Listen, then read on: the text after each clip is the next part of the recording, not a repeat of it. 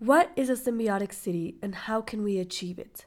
In today's episode of Pod Parks, we are interviewing Marian Stuiver, a social scientist at Wageningen University who has published extensive research on urban resilience, food sustainability, and symbiotic cities. We get to discuss Marian's new book, The Symbiotic City: Voices of Nature in Urban Transformations, and dive into how we can transform this innovative concept into a reality.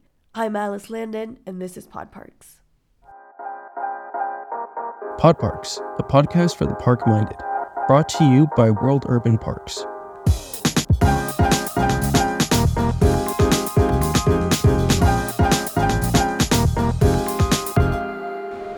Welcome to Pod Parks, a podcast by World Urban Parks.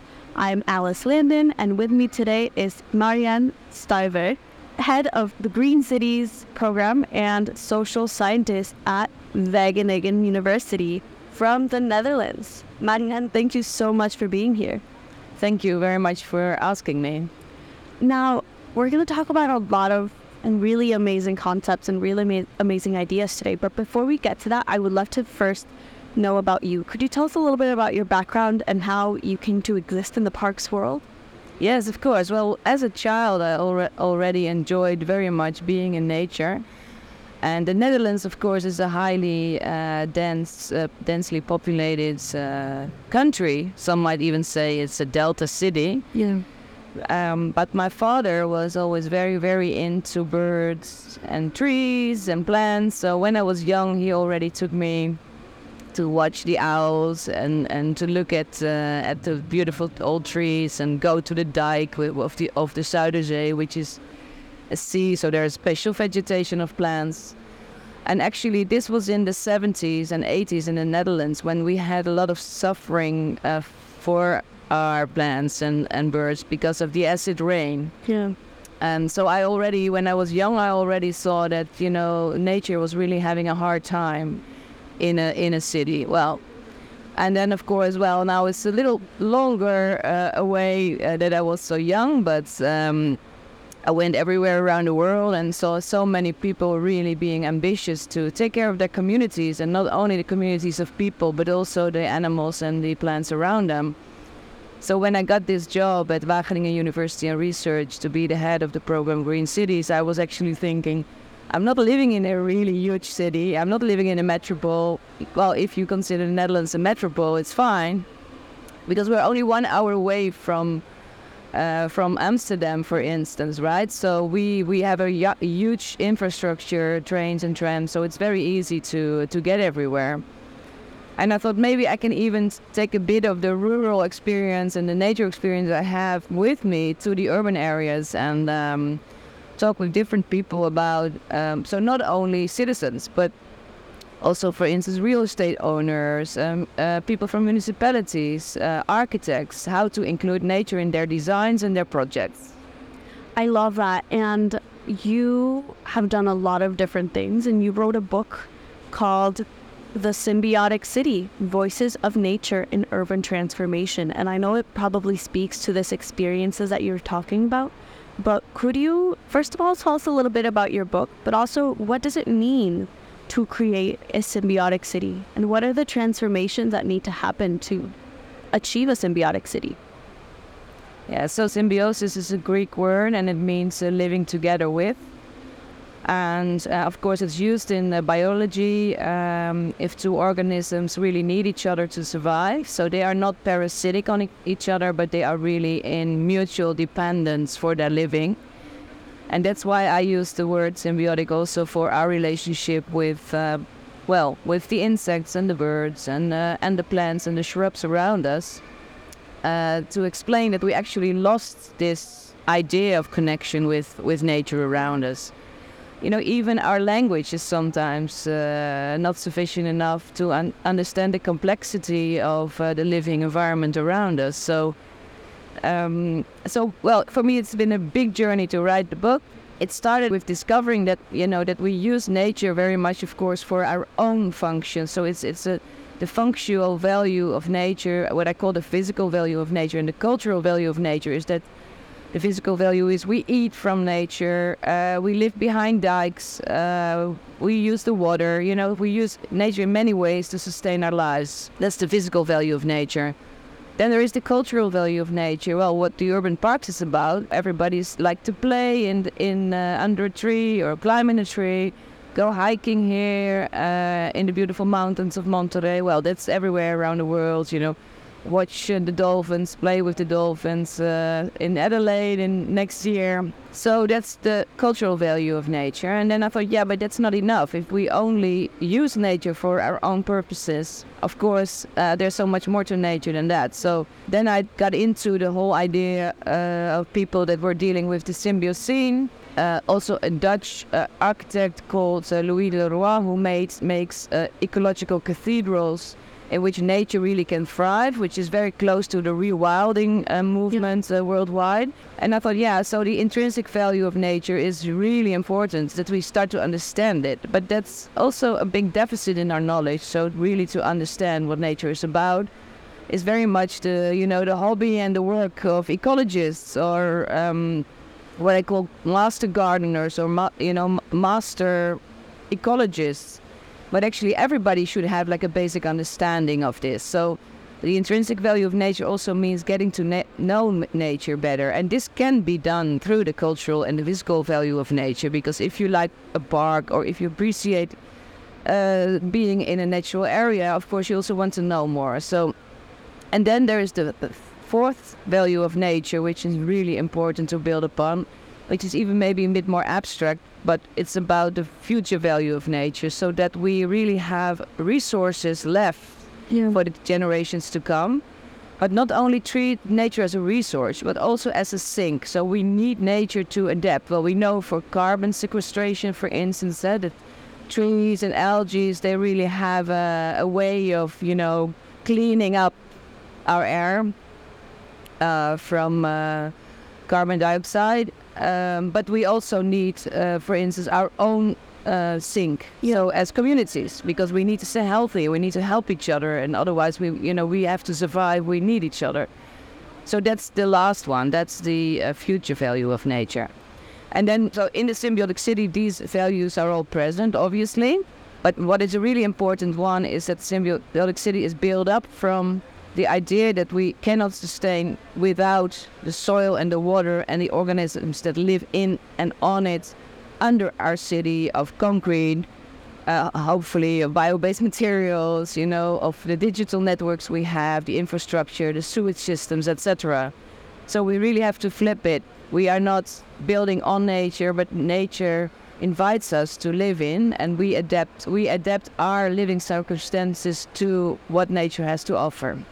That is such an eloquent way to put it. And I would ask another question. We are, of course, at the forefront of the climate emergency, of climate change. And we talk a lot about making cities resilient to climate change. Do you think creating symbiotic cities goes beyond that?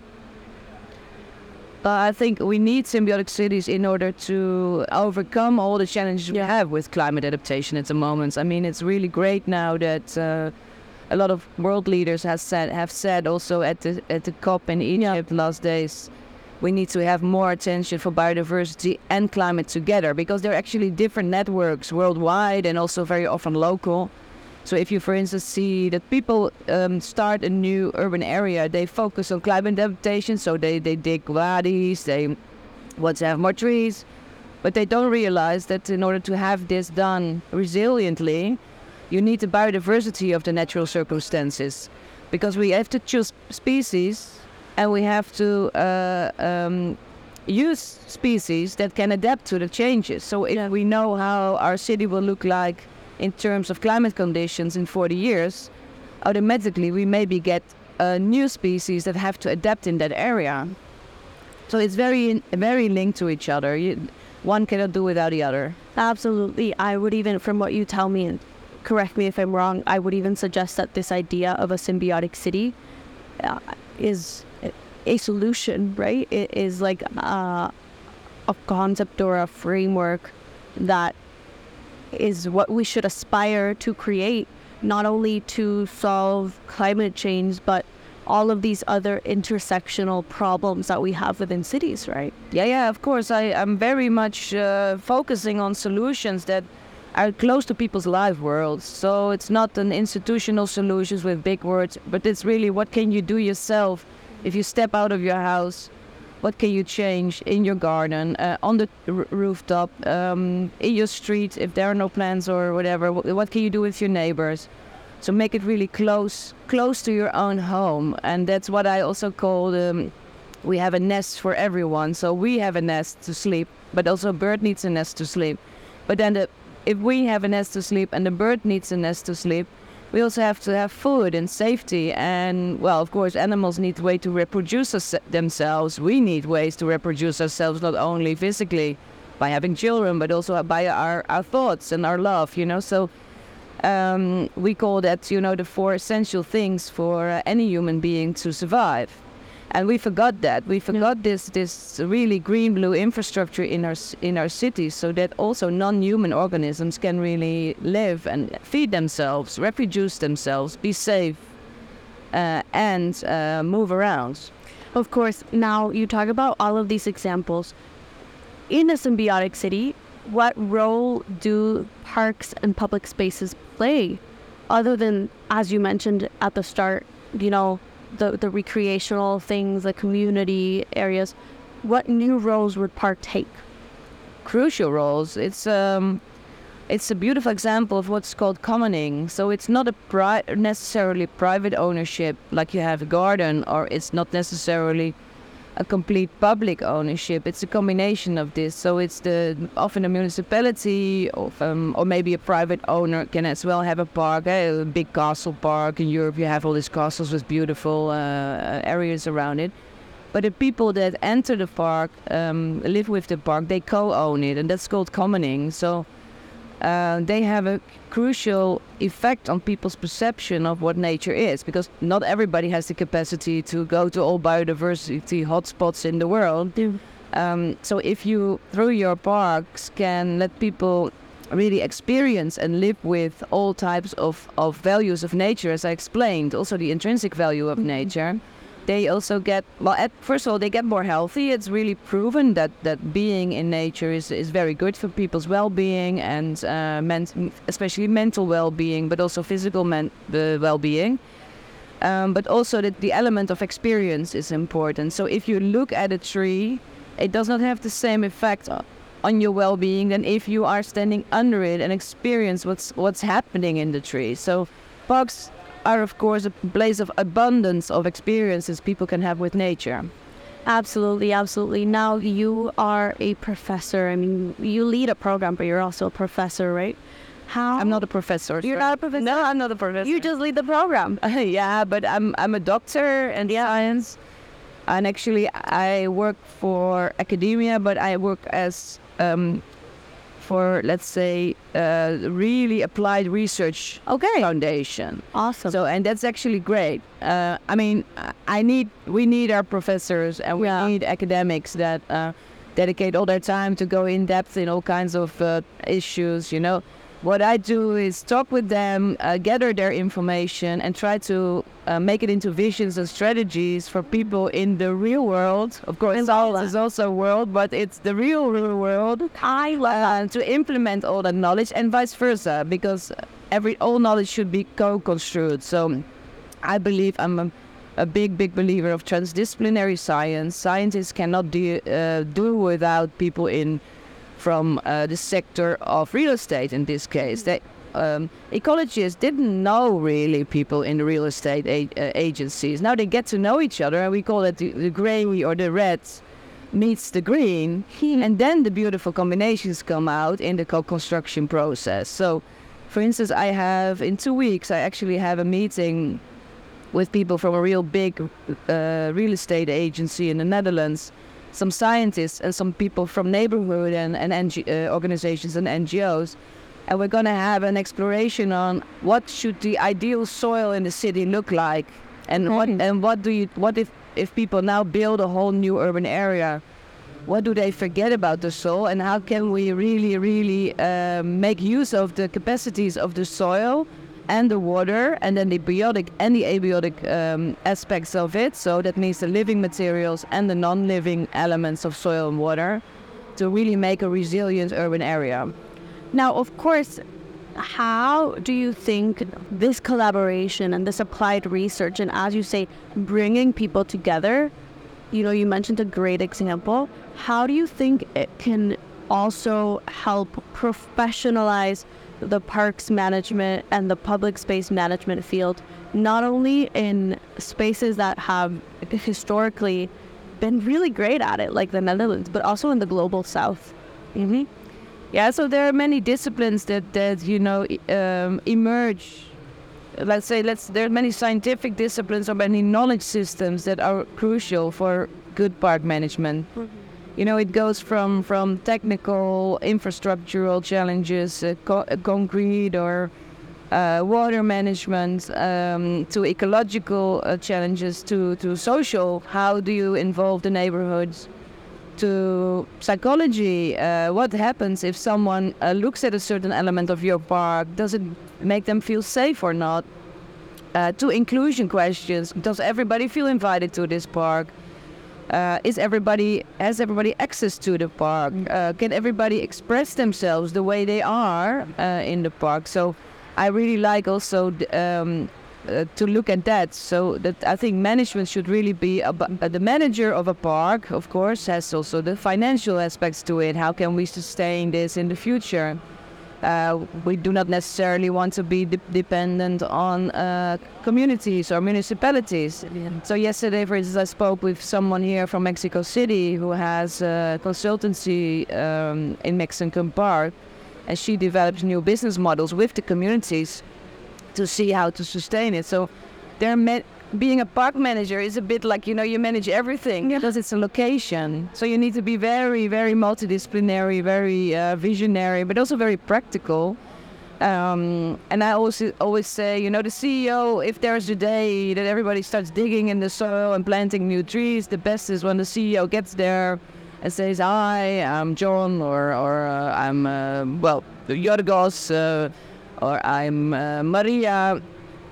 Please welcome to my park, and let's start digging together.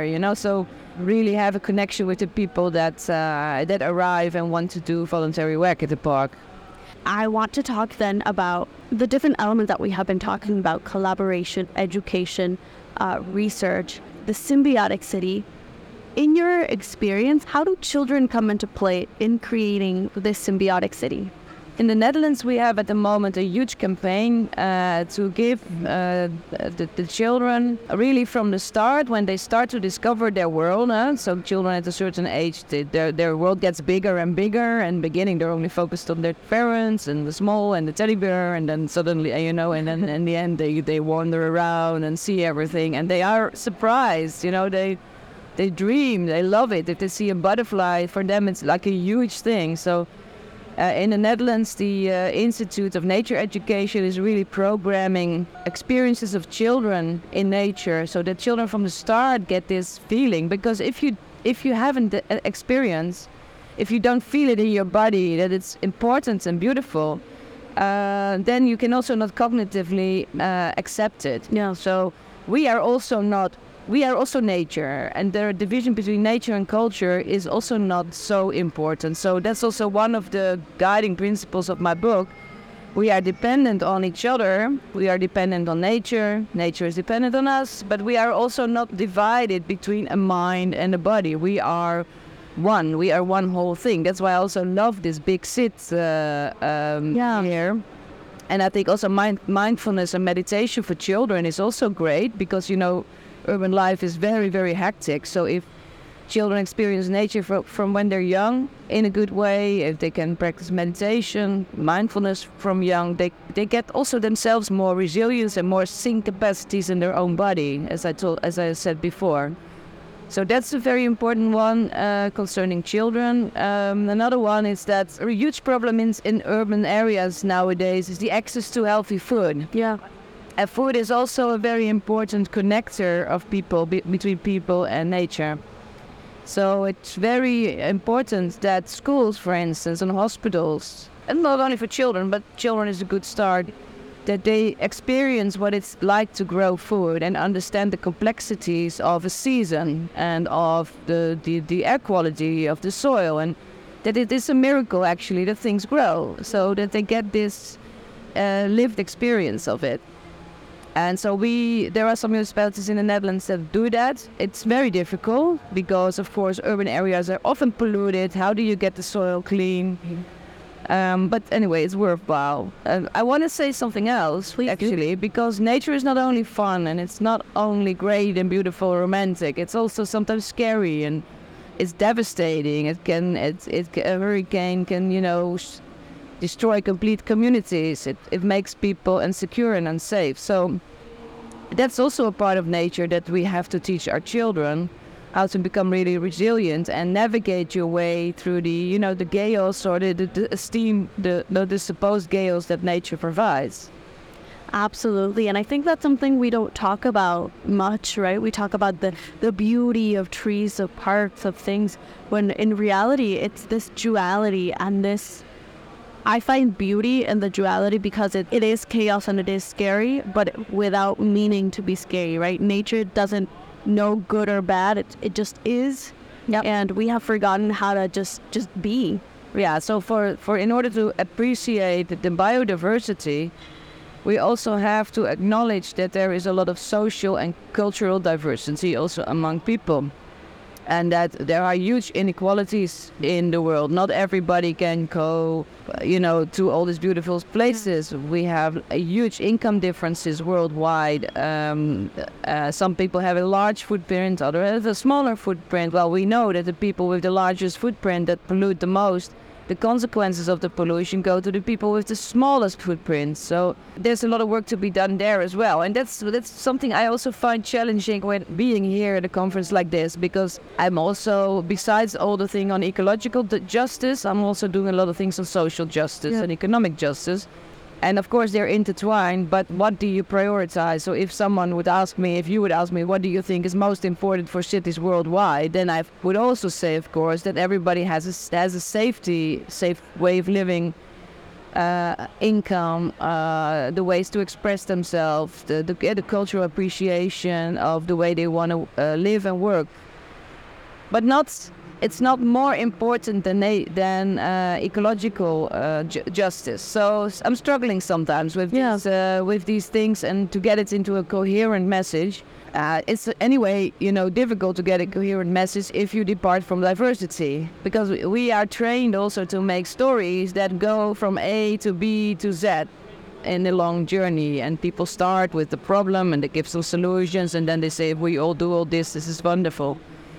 But it's not that easy, because on the way to the solutions you encounter new problems, or you encounter unintended consequences of what you've done. You can think like, oh, this park should be really like this. It's beautiful, like the St. Lucia River here. It's beautiful because it connects the Funidora Park with the center in a safe way, and you can use it for all kinds of recreational purposes.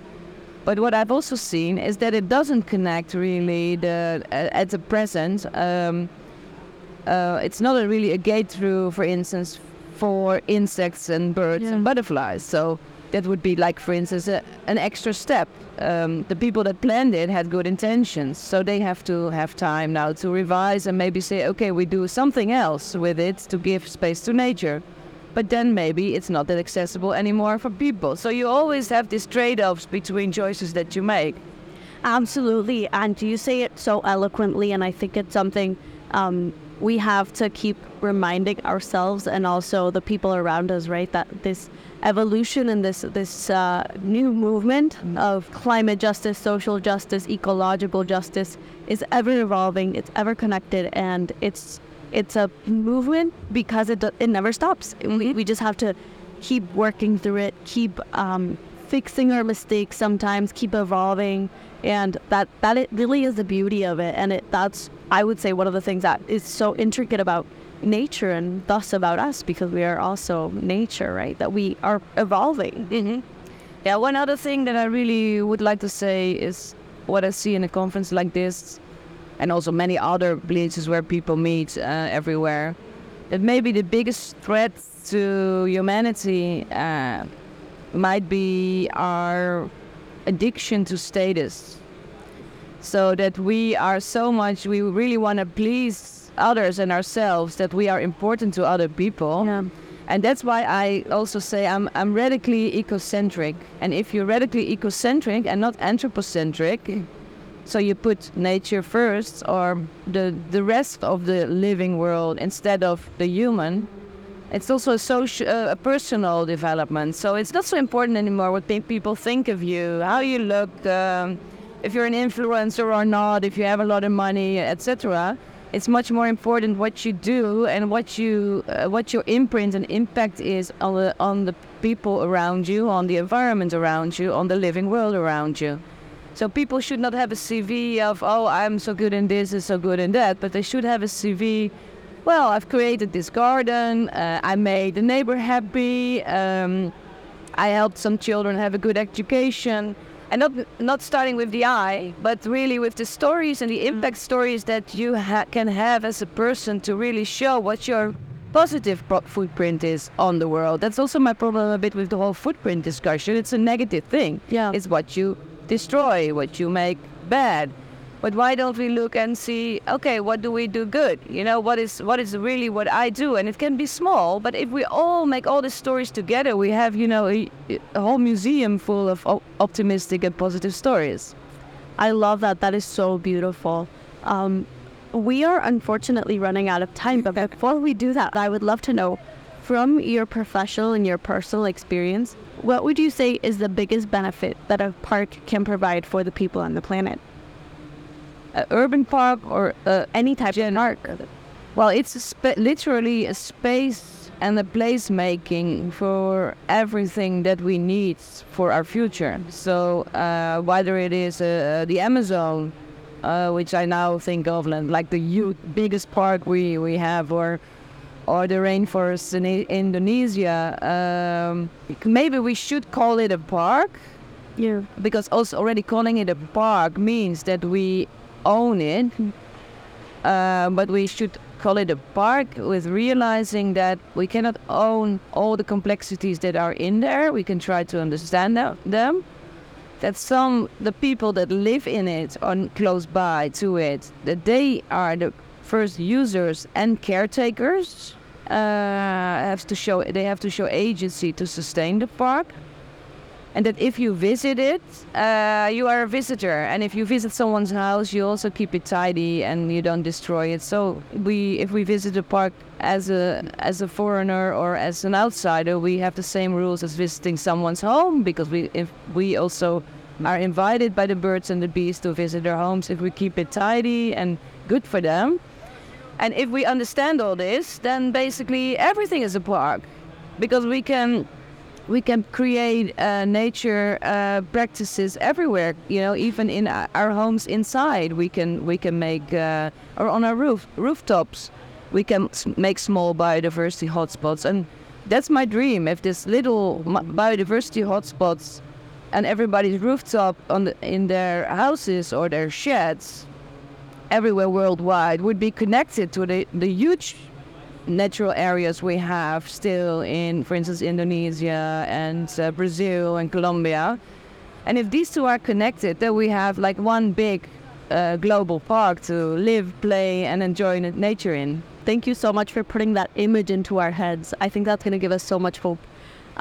Before we leave, I would love to know, where can people find you? Where can people find more of the work you do? Where can people buy your book? And where can people get in touch? So if people want to access my work, it can be done through the website of Wageningen University Research. So it's wur.nl, in very easy, Marian Stuiver, head program Green Cities. And there will be a brochure of like 40 pages with a lot of illustrations ready very quickly to download for free. And if you wanted really a hard copy, you can also contact me through the website. Perfect. We will be sure to add all of those links into the episode notes so that everybody can download the book. And if it is not ready by the time this episode airs, we will make sure to make it accessible through our social media once you do have it, so that everybody can know more of your work. Thank you again so much for joining us. Thank you for giving us your time to talk with us. This has been Pod Parks. We hope to see you again very soon. This is the end of today's episode. Don't forget to subscribe to our podcast so you never miss an episode. And to connect with Marian and other park professionals from around the world, visit worldurbanparks.org. And before we leave, I want to invite you to go and explore some local urban gardens. And if you can't find one in your vicinity, go make one. Pod Parks is written and hosted by Alice Landon, produced by Victoria Martin and Luis Romano, sound engineering by Vladimir Yanlis. Don't forget to visit worldurbanparks.org and explore the resources our community has for you. Get out, explore, connect.